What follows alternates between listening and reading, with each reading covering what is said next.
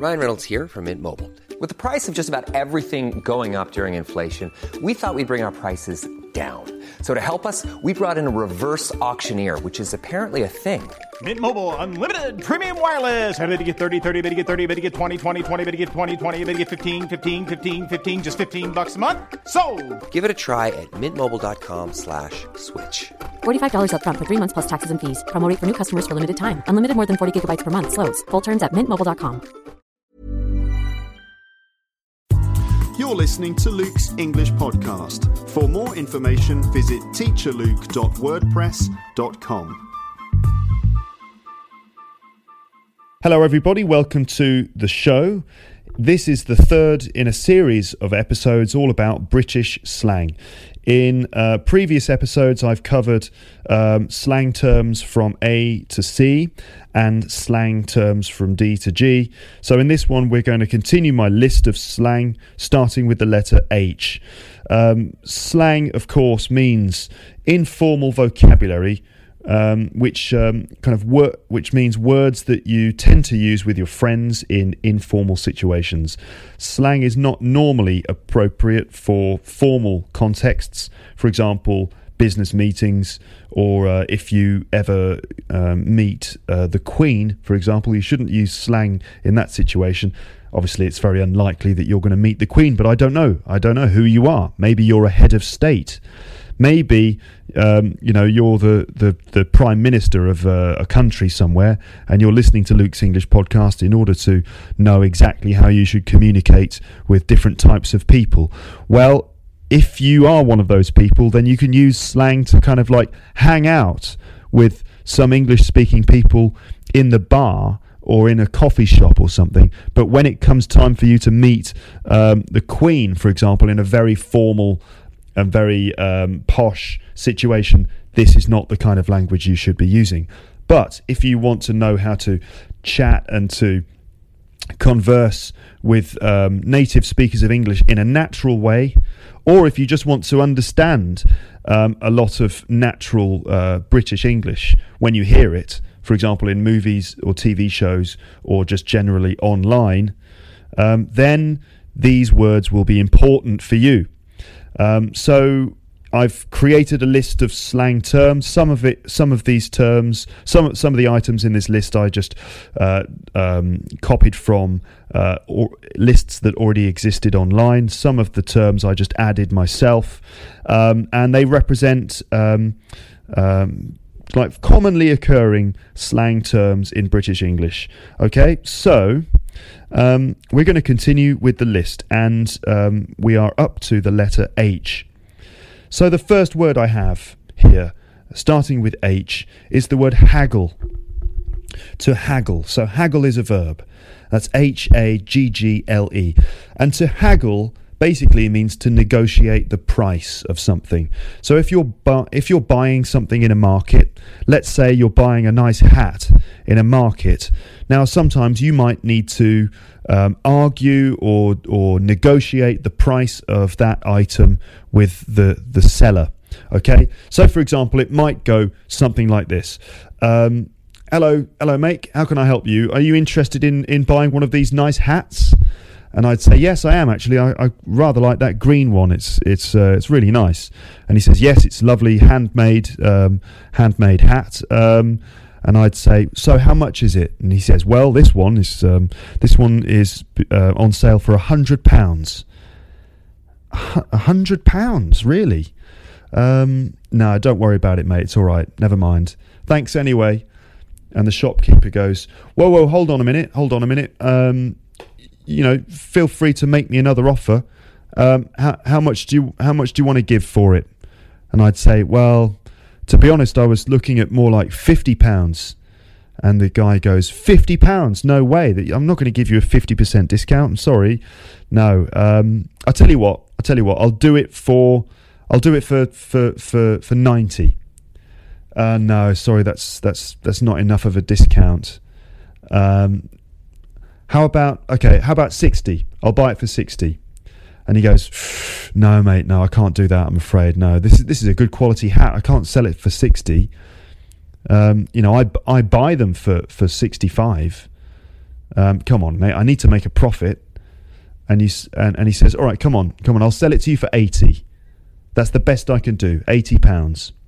And then you say, no, 80 is still too much in my opinion. I can get these hats in other places. I've seen them like this in other places, and they're a lot cheaper than your prices. And you say to him, come on then, let's meet in the middle. Let's meet halfway. I'll give you £70 for it. And the guy goes, all right then, £70, done.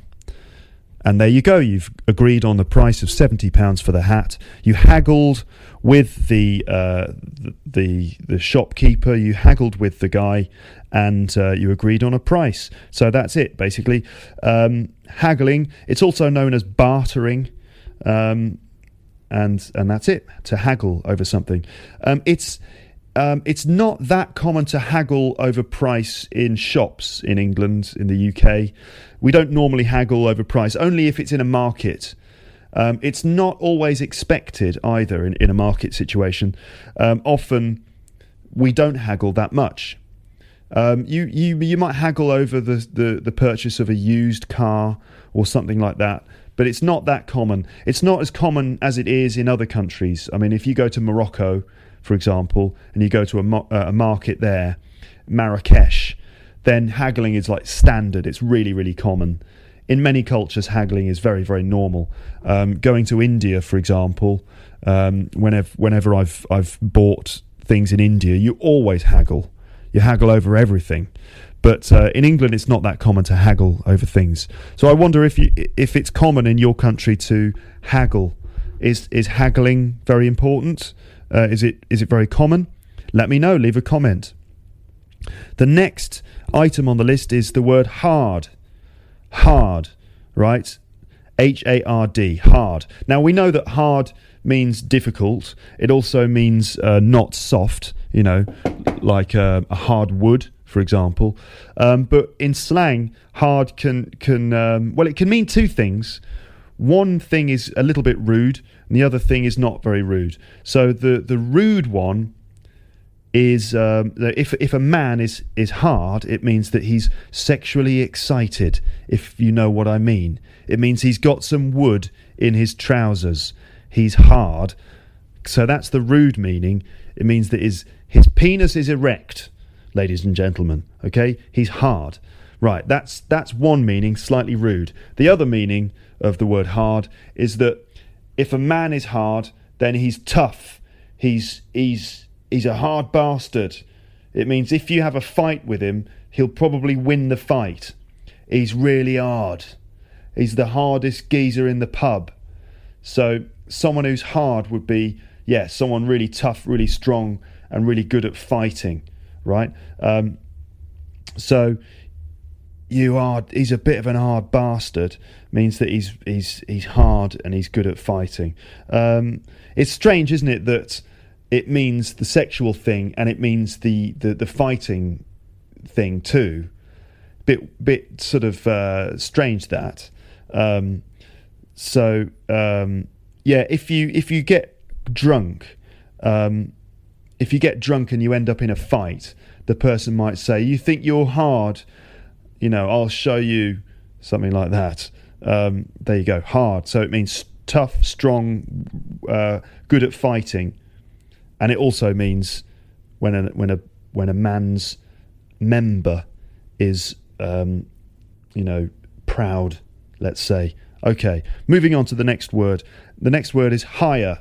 Higher, and normally it's said like this: higher, higher, higher. Just means high. Or hi there, and it's just a friendly way of saying hello. Hiya, hiya, how you doing? Fine, thanks.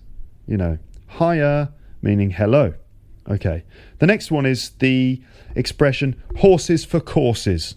Well, it's just horses for courses, isn't it? Horses, the animal. Horses for courses, and this just basically means that what is appropriate for one thing might not be appropriate for another thing, right? So you should use one approach for one situation, but you should probably use a different approach for another situation. Or maybe what one person likes it one way and another person might like it another way. It's horses for courses, isn't it? What suits one person might be horrible for someone else. Okay, so it could be used to talk about musical tastes. So you could be watching like the X Factor with your friends, and one of the singers comes on, and she starts singing. She starts singing like "Hey Jude" by the Beatles, but she's singing it in that kind of modern X Factor kind of way. Hey Jude, don't make it bad. And your friend goes, wow, she's got an amazing voice. And you go, she's got a terrible voice. It sounds awful. All that, what is that? That's not singing. It sounds like she's having a fit. Hey Jude. That's not singing. That's someone having a mental breakdown, isn't it? And your friend goes, oh, I like it. And then your other friend goes, well, it's horses for courses, isn't it? You know, your friend likes it, but you don't like it. Horses for courses. Right. Another situation it works in for me is a teaching situation. I might find that one class tends to respond well to certain activities, and another class doesn't. And then you just think, well, it's horses for courses. I'll do it this way for this class, and I'll do it another way for another class, right? Okay, well, horses for courses. Some people like it that way, other people like it the other way. And the expression really comes from horse racing. Horse racing.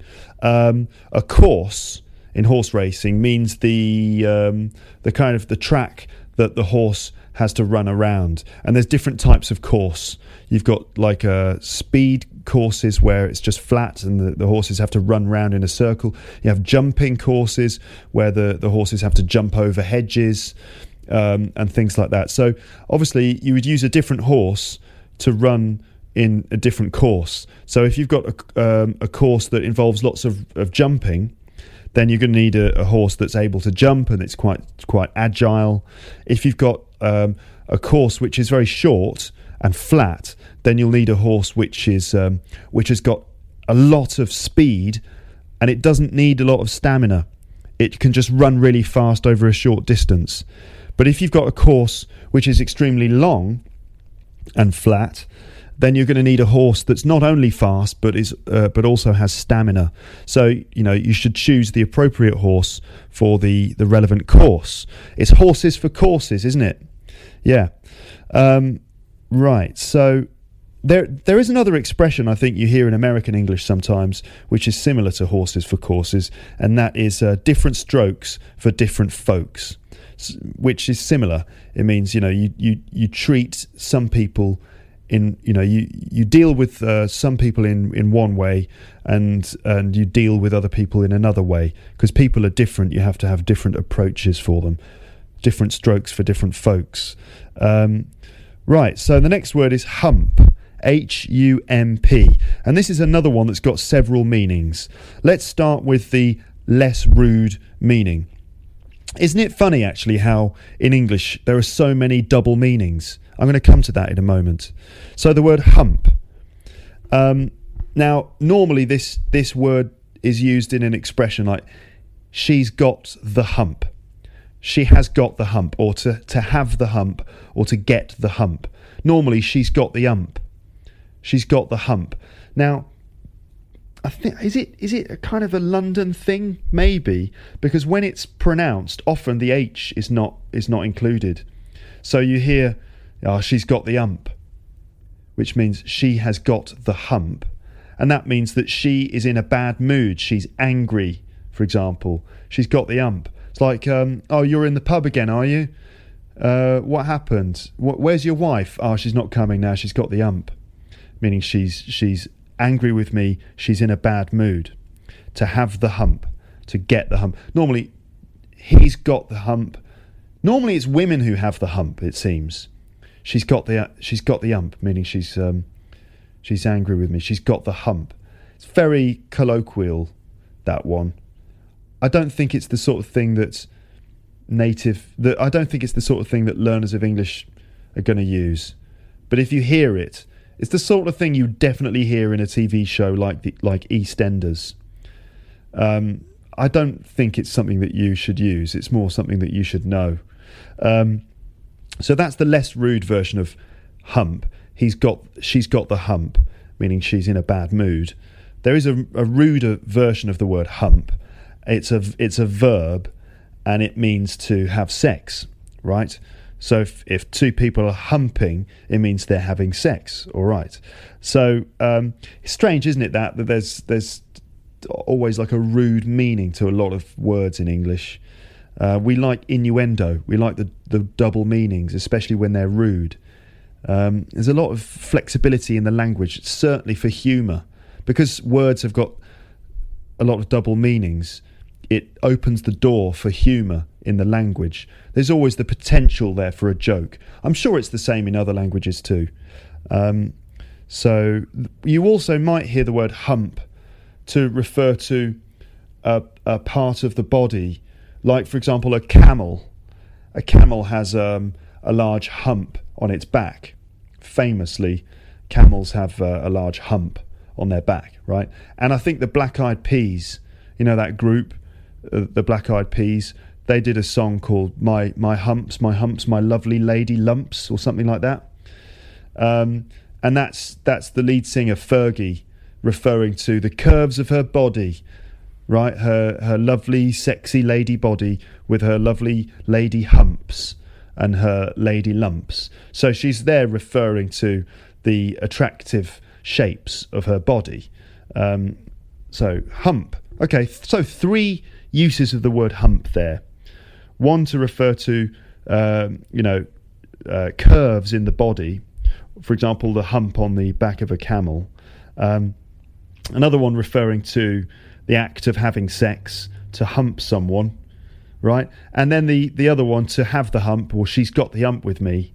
She's got the hump with me, meaning she's angry or annoyed with me. All right. There's so many meanings, aren't there? The next one is hunky-dory. Oh, everything's hunky-dory, mate. Meaning everything's fine, everything's excellent. Everything is cool and groovy, no worries, everything's going well. How's it going at home? Oh, it's hunky-dory, meaning it's fine. Hunky-dory. Okay? Also the name of a David Bowie album, which is a really good album. If you don't know it, David Bowie, Hunky-Dory, check it out. It's a brilliant album. The next one, now we're moving into the letter I here. And we've got I'm easy. I'm easy. That's easy to understand. I mean, it's easy to know the words, I'm easy. But really the expression means, oh, it's fine, I don't mind, I don't care. It's all the same to me. Okay? So, for example, what do you want to do tonight? Oh, I'm easy. I don't mind. I'm easy. It's like saying, I will do anything. I'll do anything that you want to do. I don't have any particular preference. I'll just go along with whatever you're doing. So where do you want to go? Do you want to go to the Black Lion, or do you want to go to the ship? I'm easy. Meaning I don't mind. Let's go to either one. You can decide. Now, watch out, because again, I'm easy has got another meaning, a slightly rude one. Now, if you say that someone is easy, it could mean that they are easy to get into bed, right? It's easy to sleep with that person. Normally, we use that expression to refer to women. She's easy. I don't think we use that expression for men, because men are just always easy, aren't they? Men are always up for having sex, I think. But women, it seems, it's usually more of a challenge to persuade the girl into bed. Some women, apparently, are easier to get into bed than others. So if a girl is easy, it means it's easy to get her into bed. Is that a positive or negative thing? Well, only you can decide, can't you? It depends on your point of view on these things. But she's easy means that it's easy to get her into bed. She's well easy. So watch out for that one. It's a little bit pejorative, probably. She's easy.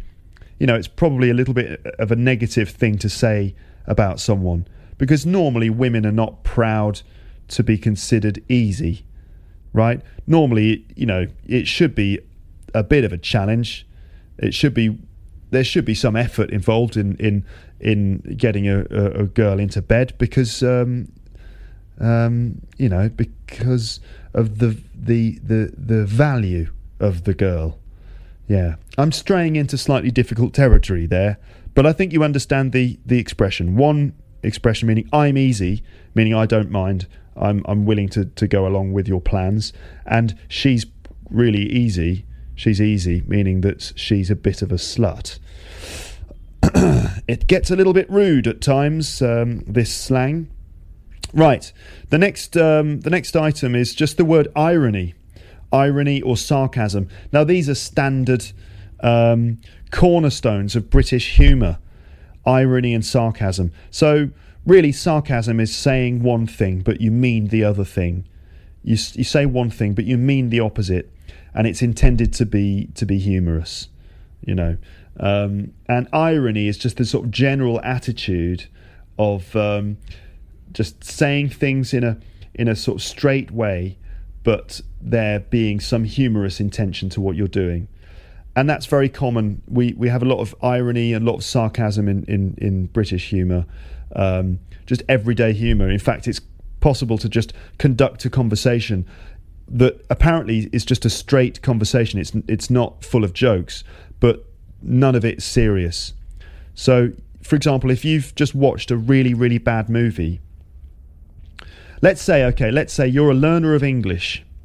You're learning English and you've just gone to the cinema in England and you just watched one of the worst films that you've ever seen. And you know that everyone in the cinema hated it. You can just tell because of the atmosphere. And then you come out of the cinema with everyone and you're eavesdropping, you're listening to some of the conversations around you, some of the English people are talking, and there's a couple of lads and they're chatting about the film, and one of them says, that was probably the greatest work of cinematic genius that I've ever seen. And his friend goes, yeah, I think that I wouldn't be surprised if that wins a lot of Oscars this year. And you're listening to this and you think, did they like the film? No, they didn't. Definitely not, because they're just being ironic. It's their way of making fun of the movie. So instead of coming out of the film and saying that was terrible, they might say, I thought that was really, really good, meaning I thought that was really, really bad. It's just the ironic, sarcastic sense of humour. And it's not always signalled. That the fact that they're joking is not always obvious. All right. Now, I'll give you an example. Just the other day, a guy came round to my flat to pick up some documents which we'd been keeping here for him. Now, he was French, but I knew that he'd spent a long time in England because immediately he was using the ironic humour. Also, his English was really good and he had a kind of an English accent. So he was immediately using that kind of ironic humour. So it was basically a big plastic box full of documents, which had been taking up a lot of space in the apartment. And he came in and he said, so is it this box here? And I said, yeah, that's it. There you go. So him and his mate carried it away. And as they were carrying it out, he said to me, are you sure you don't want to keep this to use it as a coffee table? So completely straight, ironic. And I responded. I didn't laugh. I knew it was a joke, and I thought it was funny, but I didn't laugh. And I said, to be honest, I think it's probably better if you use it to keep these documents in, really. I think you'd probably find it to be more useful. It would make a lovely coffee table, definitely, but I think you're probably going to need it to carry your documents, aren't you? And he said, yes, that's right. So neither of us laughed, but we weren't being serious. We were just joking. So that's an example of the way irony is used in a everyday way to make jokes without it obviously being a joke. Right, let's move on to the letter J, and I've just got one word for you. That's the word jammy. You jammy bastard. Remember, the word bastard is a rude word that you probably shouldn't use, but for some reason the word jammy goes with the word bastard quite a lot. You jammy bastard. You jammy bastard. So jammy means lucky or fluky. Fluky is another word for lucky. You jammy git. A jammy git. So if someone, for example, just won the lottery, they just won £10,000 on the lottery, you could say, hey, I just won the lottery again. You jammy git. How do you always win? I've never won, you jammy bastard. Jammy just means lucky or fluky. All right. Moving on to the letter K, and we have the word kip. A kip is a short sleep, a snooze, a nap. To have a kip in front of the telly on a Sunday afternoon. I love doing that. I love to eat my Sunday lunch and then just have a little kip in front of the TV. Have a kip. Maybe get some kip. Or even just kip in front of the TV. So kip can be a verb, to kip. Do you want to kip on the floor? So I'd rather kip on the sofa if you don't mind, for example. Or I'm just going to have a little kip. I'll be back in a bit. All right, I'm just going to get some kip. To get some kip, to have a kip, or just to kip somewhere means to sleep. All right, good. Moving on, the word knackered, and I'm sure I've been through this word before. Knackered, Knackered. Knackered means exhausted, worn out. I'm absolutely knackered. For example, I've been working hard all day teaching people English, and I'm absolutely knackered. So you're going to come out tonight? No, I'm knackered. I'm going to stay at home and I need to get some kip. Okay, I'm exhausted. I'm knackered. Knackered just means really exhausted, worn out, tired, shagged out, very tired. I'm knackered. Okay, knackering as well. Knackering could mean something that makes you tired. It's absolutely knackering, isn't it? I never realised teaching English for 8 hours a day is absolutely knackering.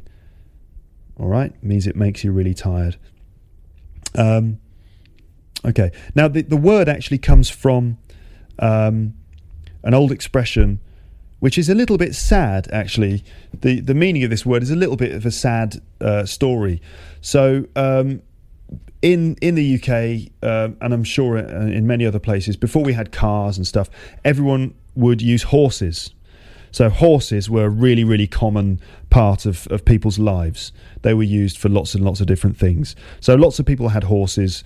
And basically, when a horse got too old, when it was too old to be useful anymore, they would send the horse off to a place called the knacker's yard. The knacker's yard is a place where basically they deal with old horses. And it's very sad because they would put them down. To put an animal down means to kill the animal.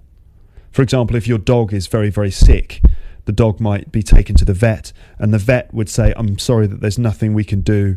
I'm afraid Fido is very ill, and I think it's best if we put him down. So to just have the animal killed. So horses, when they're very old, they would be sent to the knacker's yard, where they'd be killed, and then the meat would be used for other things. So if your horse is knackered, it means it's too old to be useful anymore, and it's time to send it away to be put down. But we still use the word knackered now to mean very, very tired, and it's very common. And to be honest, when you use the word, most people don't think of horses that are going to be killed. That's not the image that you're invoking. Not really. Nowadays, we just instantly think of someone who's tired, a person who's very tired. So despite the fact that it's actually about the death of a horse, the word knackered is very commonly used just to mean exhausted. All right, I'm knackered. I'm going to go home. I'm going to put my feet up and I'm going to get some kip. I'll see you later. Right, the next word is a knees up. Knees up. You know your knees, they're in the middle of your legs. KNEES, your knees. If you have a knees up, it means that you're going to have a party. You're going to have a dance. Now, a knees up is kind of a Cockney thing, really.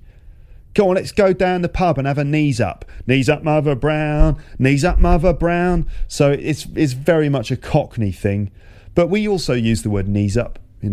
Let's have a knees up. Yeah. it's definitely a Cockney thing. I think it's a little bit old-fashioned now, but sometimes people use it kind of ironically. Knees up. All right. The next word is knob. Knob. This is another word with a silent K. So we've had knackered, we've had knees up, and now we've got knob. And that's K-N-O-B. K-N-O-B. And a knob, it's got two meanings. The one meaning of the word knob is your penis, your willy. I say your willy if you're a man. If you're a man with a willy. If you're a man with a penis. If you're a woman, you would use the word knob to refer to someone else's penis. Unless you've got one. I mean, I don't know. Maybe you've got one in a jar or something. I don't know what you do with your time. But, okay, the word knob is basically another slang word for a penis. It's not very rude.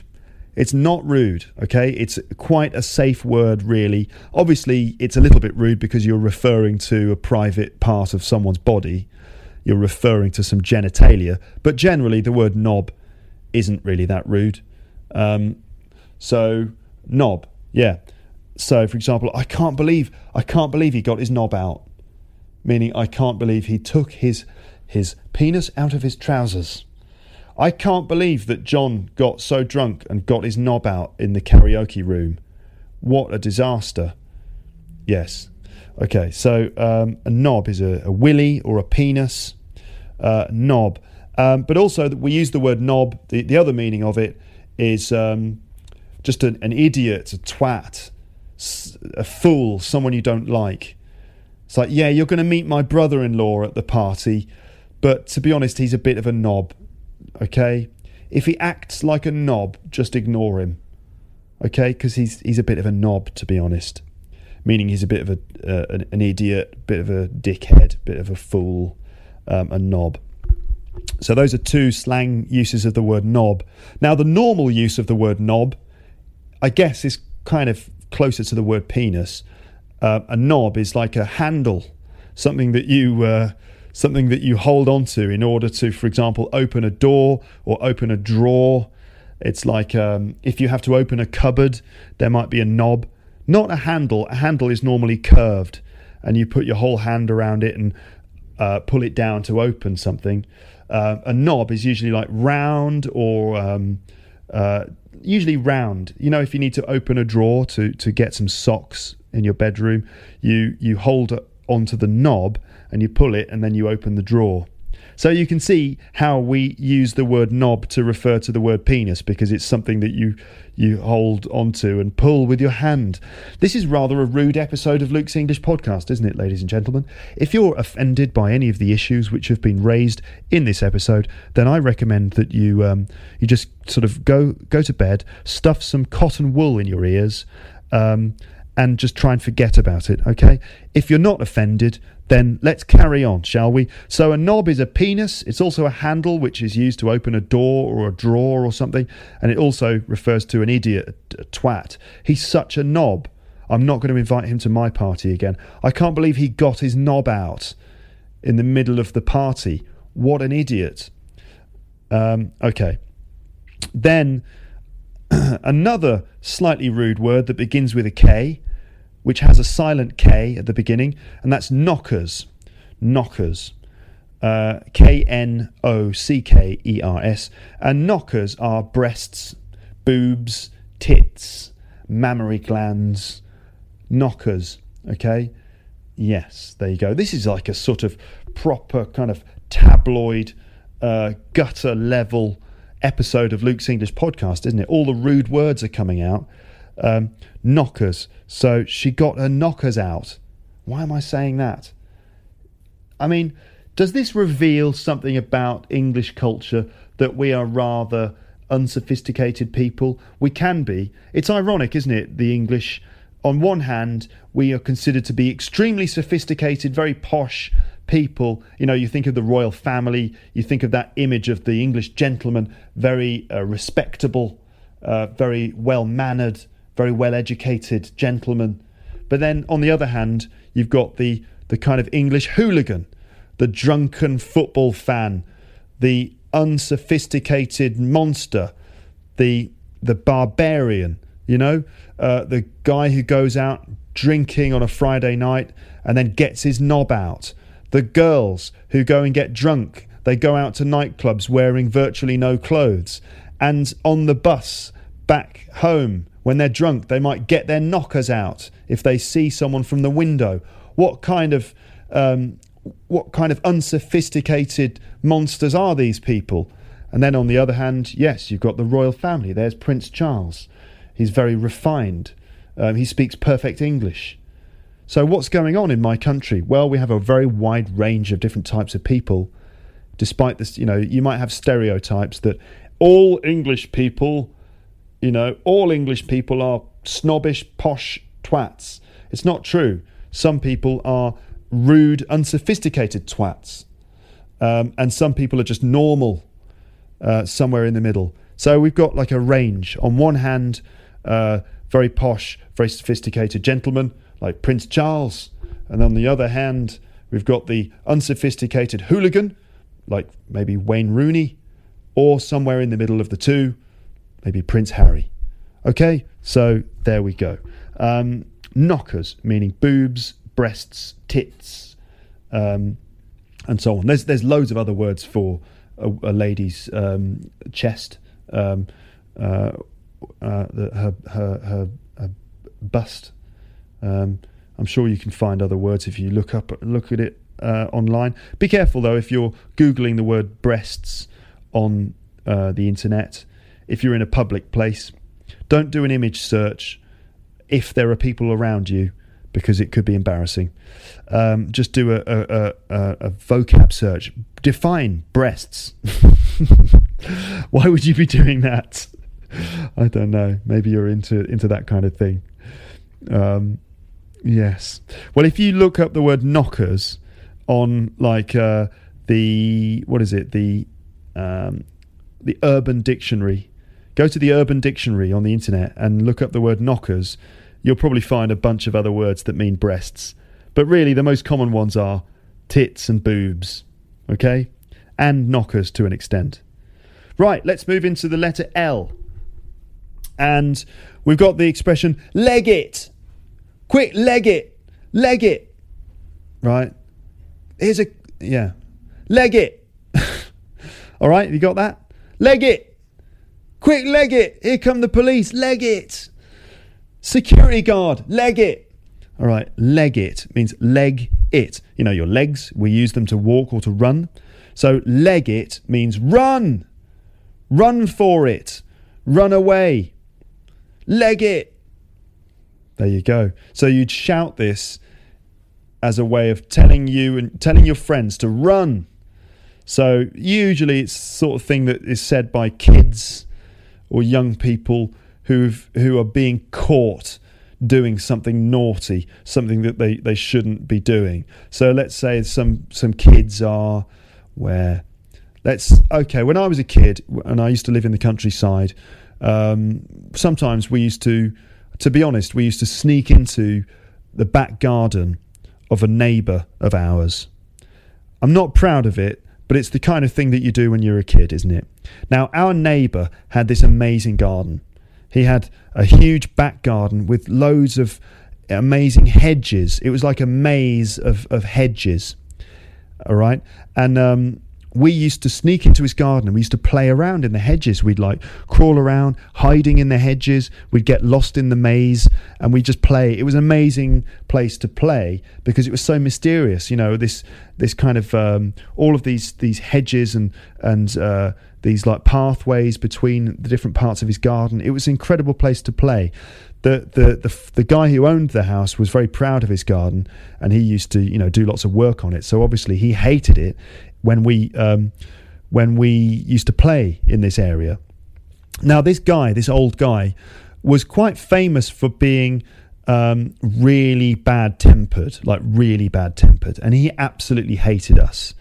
He also was famous for having a large gun. He had a shotgun, which he used to use to kill moles in his back garden.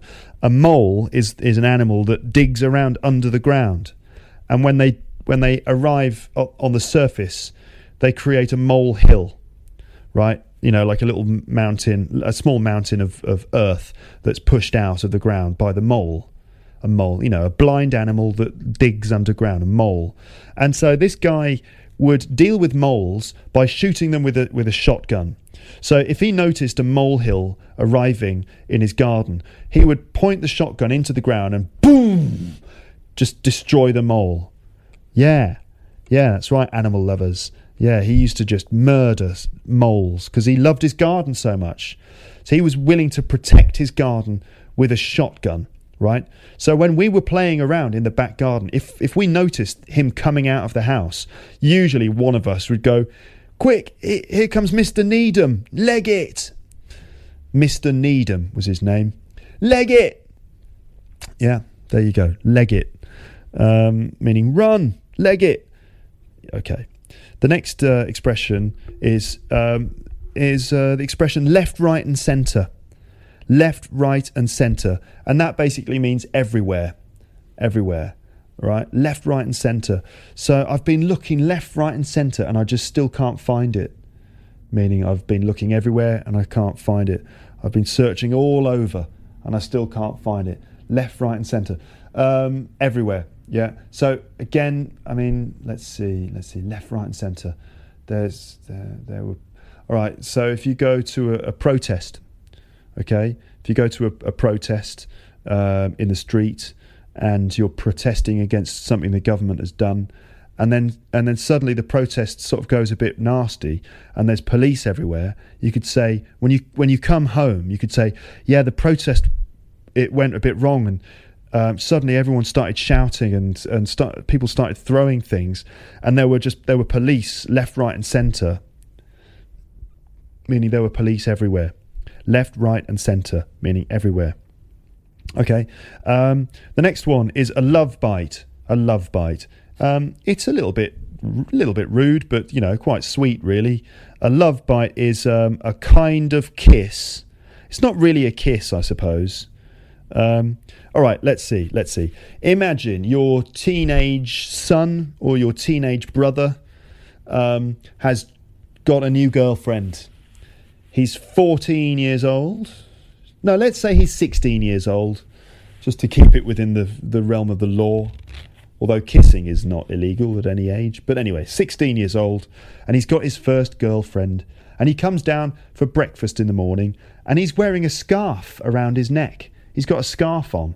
And you say to him, "Hey, Johnny, why have you got a scarf on? It's the middle of summer. Aren't you hot?" And Johnny goes, "No, I'm fine. It's just comfortable. It's no reason. And you say to him, "Johnny, come here." And Johnny reluctantly comes over to you, and you pull the scarf down, and you can see there's a big red mark, a round red mark on his neck. And you go, "Oh my God, is that a love bite?" Okay, so a love bite is the kind of thing that usually you do when you're younger. You can do it when you're older too. There's nothing stopping you. But a love bite is a kind of it's not really a kiss, but if you're snogging someone, you might start kissing their neck, and if you then sort of suck like a vacuum cleaner on their neck, then you can create a love bite, and it leaves like a red mark on the neck where you've sucked hard on that person's neck. So it's kind of a sexy thing to do when you're young, but it also is a little bit embarrassing because it leaves a mark which everybody can see. So if you go to school and you've got a love bite on your neck, then everyone will start, gossiping about you, and they'll start, they'll start whispering. Look at it, he's got a love bite. He's got a love bite on his neck. Can you see it? And they'll start, giggling and things like that. So a love bite. In America, that would be a hickey. Hickeys, Hickies. Hickeys in America, love bites in the United Kingdom. Right, the next one is the lurgy. The lurgy, Lurgy. The lurgy. It's like, where's Jane? She's got the lurgy today. She's in bed. She's in bed with the lurgy. All right, okay. Or you might say, "What's wrong with you? You feeling all right?" "No, I've got a bit of lurgy," or "I've got the lurgy." So to have the lurgy or to have got the lurgy just means that you're sick, you're ill. Maybe you have the flu, you have influenza. All right. So like, don't come near me. Don't come near me. I've got the lurgy. All right. Don't catch it. I've got the lurgy. Right. So where's Jane? Isn't she coming? No, she's got the lurgy. She's staying at home. To have the lurgy. There you go. Lurgy is just a generic term for like a bad cold or influenza. The lurgy. All right. The next word is lovely. Right. In fact, not lovely. Lovely jubbly. Now, you know the word lovely. In Britain, we love to use this word. Oh, she's lovely, isn't she? For example, she's lovely. Oh, that was absolutely lovely. Thanks. So lovely just means really nice. But there's also a version of lovely, which is lovely jubbly. And you have to say it with a slightly Cockney accent. Lovely jubbly. Not lovely jubbly, but lovely jubbly with that ah sound. Lovely. Lovely jubbly. And that basically means lovely. It's just another way of saying lovely. But it was made famous by a TV show called Only Fools and Horses. And one of the characters in Only Fools and Horses says lovely jubbly quite a lot. It's kind of his catchphrase. The character is called Del Boy, and he's like this kind of cheeky Cockney guy, lovable, cheeky Cockney guy, and he often says lovely jubbly, and that kind of has entered the popular vernacular, and lots of people now say lovely jubbly. So for example, you might say lovely jubbly, and it's used with a bit of warmth and a bit of sincerity. For example, if someone gives you, let's say you're really hungry and you go to the pub and you order a pint of beer and a pie, and you get the pie in front of you and the beer, and you go, lovely jubbly, and then you start eating it. You know, so it's like a really warm sense of, this is lovely. Lovely jubbly. So you'd say it when you're really kind of satisfied and really happy about something. All right. Okay, I think we've got time to do the letter M. I've got a few words for the letter M, so let's go. So the first word in the M category is the word man. Man. So obviously we know a man, man and a woman, but man is used in English a lot as a way of referring to a male friend. So, we say, all right, mate. We can also say, all right, man. So, I've mentioned it before in other episodes. For example, I said things like, this is moody, man. It's well moody, man. So man just is like something you add on the end of a sentence when you're talking to one of your friends, particularly only if it's a male friend. You don't say man to a girl. What do we say to girls? It depends, doesn't it? What do girls say to each other?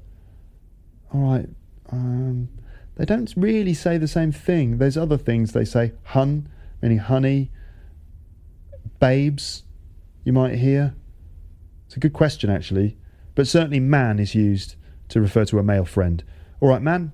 It's like, there you go, man. This is moody, man. Yeah. No way, man. It's kind of, I guess, originally it's a bit of a hippie thing. Yeah. All right, man. There you go, man. There you go, mate. It's very common. It's very, very common. Not just in British English. In America, they say man all the time as well, don't they? So the next word is mate, and I've just mentioned that. All right, mate. Your mate is a friend or a chum, a pal, friend. In America, they might say buddy or bro. For example, in England, we say mate. All right, mate. How's it going, mate? All right, man. Yeah. So I'm just going to get a few mates together, and we're going to go paintballing. Do you want to come? Nah, it's all right, man. No, I don't like paintballing. Really, you don't like paintballing? Why not? Oh, last time I went paintballing, someone shot me in the ass. What? They shot you in the arse? Yeah, someone shot me right in the arse. It really, really hurt. It really stings. So, no, it's all right, man. I'm not up for it. Meaning, I don't want to come. I'll meet you in the pub later, though, if that's what you're going to do. Yeah, we'll be in the pub. All right, well, I'll see you there about, 6 o'clock? All right, man, see you later. All right, mate, see you later, bye. Okay, there you go. Man and mate.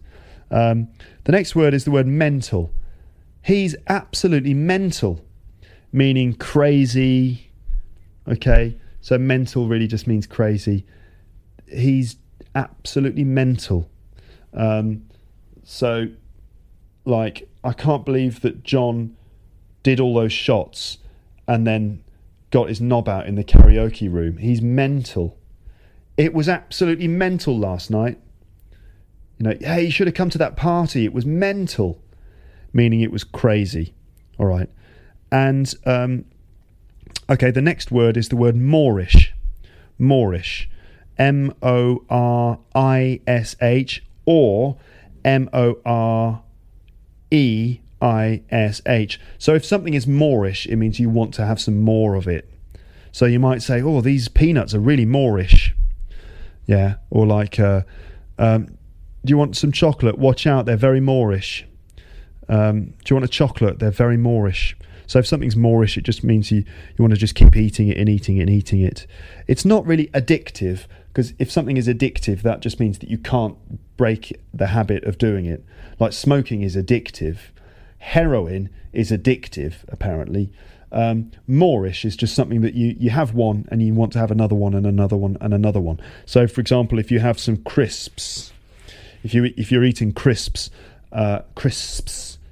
that's a bit like the word wasps, isn't it? Wasps, crisps. Anyway, if you're eating crisps, can you do that? Not that many learners of English can do that. That's a tricky word for some learners of English to do. Crisps. Can you do that? Crisps. Anyway, if you're eating a bag of crisps and you think, I'll just have a few crisps. I'll just have one. I'll just have one because I'm on a diet. And you have one. And then you're like, oh, I really want another one. Those crisps are so Moorish. There you go, Moorish. You just want more and more and more of it. It usually applies to food. Okay, I can't think of many other examples of things that are not food that are Moorish. Basically, it's food or drink that's Moorish. Yeah, okay. Not addictive, because addictive is more about like habit. You know, if you smoke cigarettes enough, then you have to smoke every day. But Moorish just means that you if you start a packet of crisps, because they're Moorish, you have to finish that pack. It doesn't mean that your life is dedicated to eating crisps. It just means that, you know, if you have one, you have to have more because they're so Moorish. The word mug, M-U-G. So a mug is also a kind of cup that you use to drink tea or coffee. You know, when you go to Starbucks and you order a coffee to have in, if you're going to stay in and drink your coffee in the Starbucks, they'll give you the coffee in a mug, a Starbucks mug, right? So that's a mug. But we also use the word mug, to mean that someone is a bit stupid or a bit gullible. So you mug. You're such a mug. So someone who's stupid, also someone who's gullible. Gullible, what does that mean? Well, if someone's gullible, it means that they will believe anything, right? I can't believe it, you're so gullible, right? You can play a trick on someone. It's quite a stupid trick, but it's quite a good test to see how gullible they are. And you say to them, hey, did you know that they've brought out a new dictionary? Oxford just released a new dictionary and they made a few changes to the dictionary.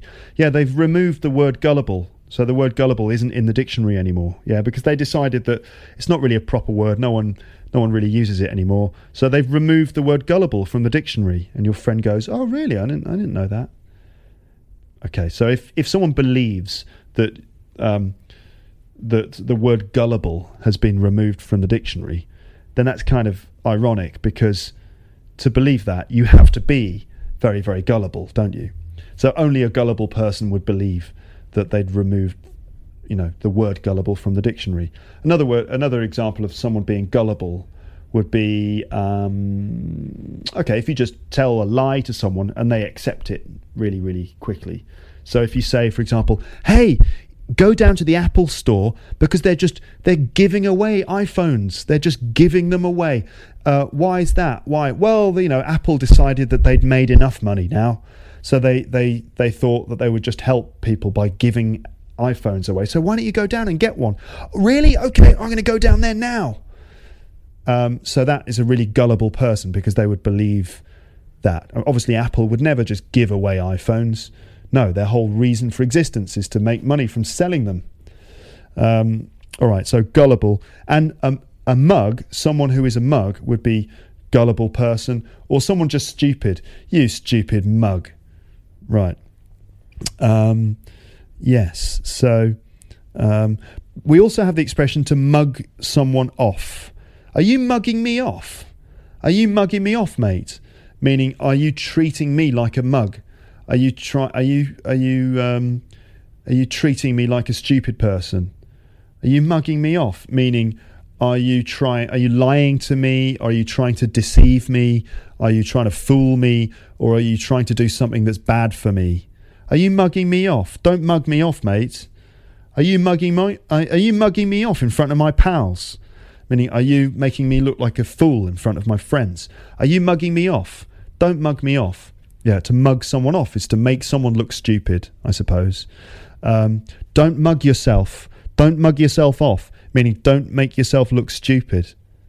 There you go, ladies and gentlemen. I think that's probably the end of this episode. I've just done a load more slang words. We did haggle, hard. He's really hard.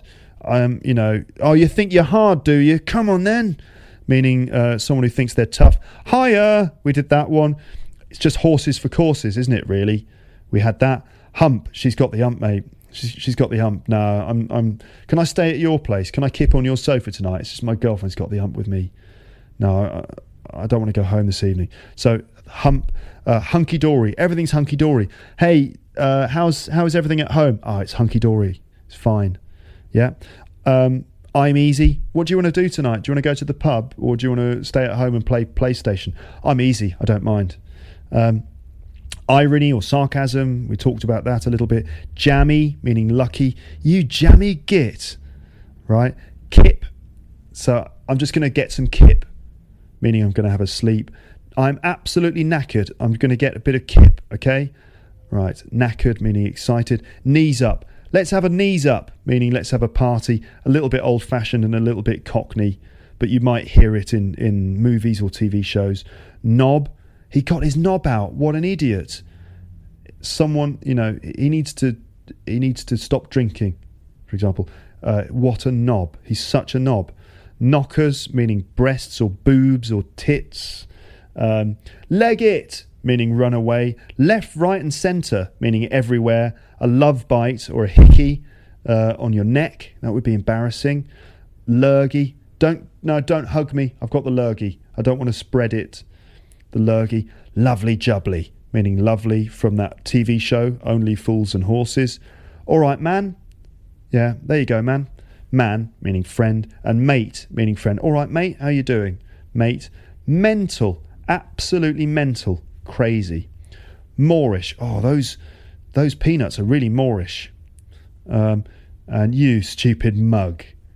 Are you mugging me off? There you go, folks. That's the end of this episode. Stay tuned for more slang episodes in the future and all kinds of other surprises from Luke's English podcast. If you have questions or comments, of course, you can either send me an email at luketeacher@hotmail.com, or you can just leave comments on teacherluke.wordpress.com.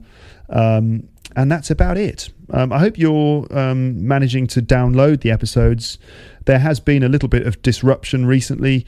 I'm still in the process of changing everything over to Audioboo, and almost all of it's been done now.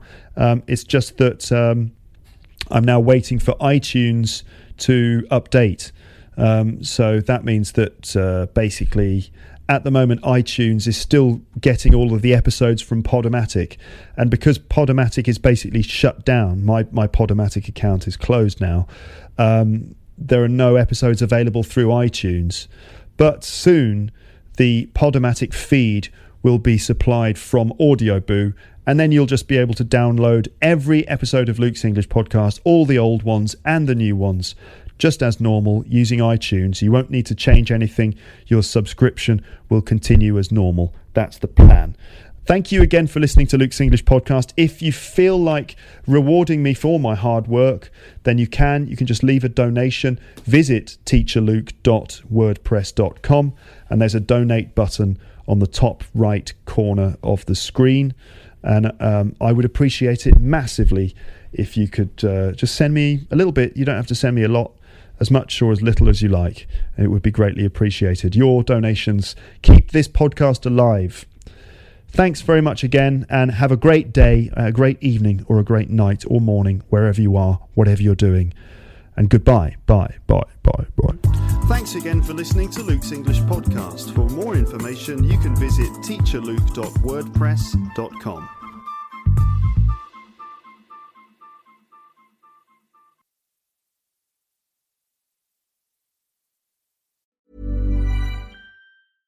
Imagine the softest sheets you've ever felt. Now imagine them getting even softer over time. That's what you'll feel with Boll & Branch's organic cotton sheets. In a recent customer survey, 96% replied that Boll & Branch sheets get softer with every wash. Start getting your best night's sleep in these sheets that get softer and softer for years to come. Try their sheets with a 30-night guarantee. Plus, get 15% off your first order at bollandbranch.com. Code BUTTERY. Exclusions apply. See site for details. If you enjoyed this episode of Luke's English Podcast, consider signing up for Luke's English Podcast Premium. You'll get regular premium episodes with stories, vocabulary, grammar and pronunciation teaching from me, and the usual moments of humour and fun. Plus, with your subscription, you will be directly supporting my work and making this whole podcast project possible. For more information about Luke's English Podcast Premium, go to teacherluke.co.uk/premium info.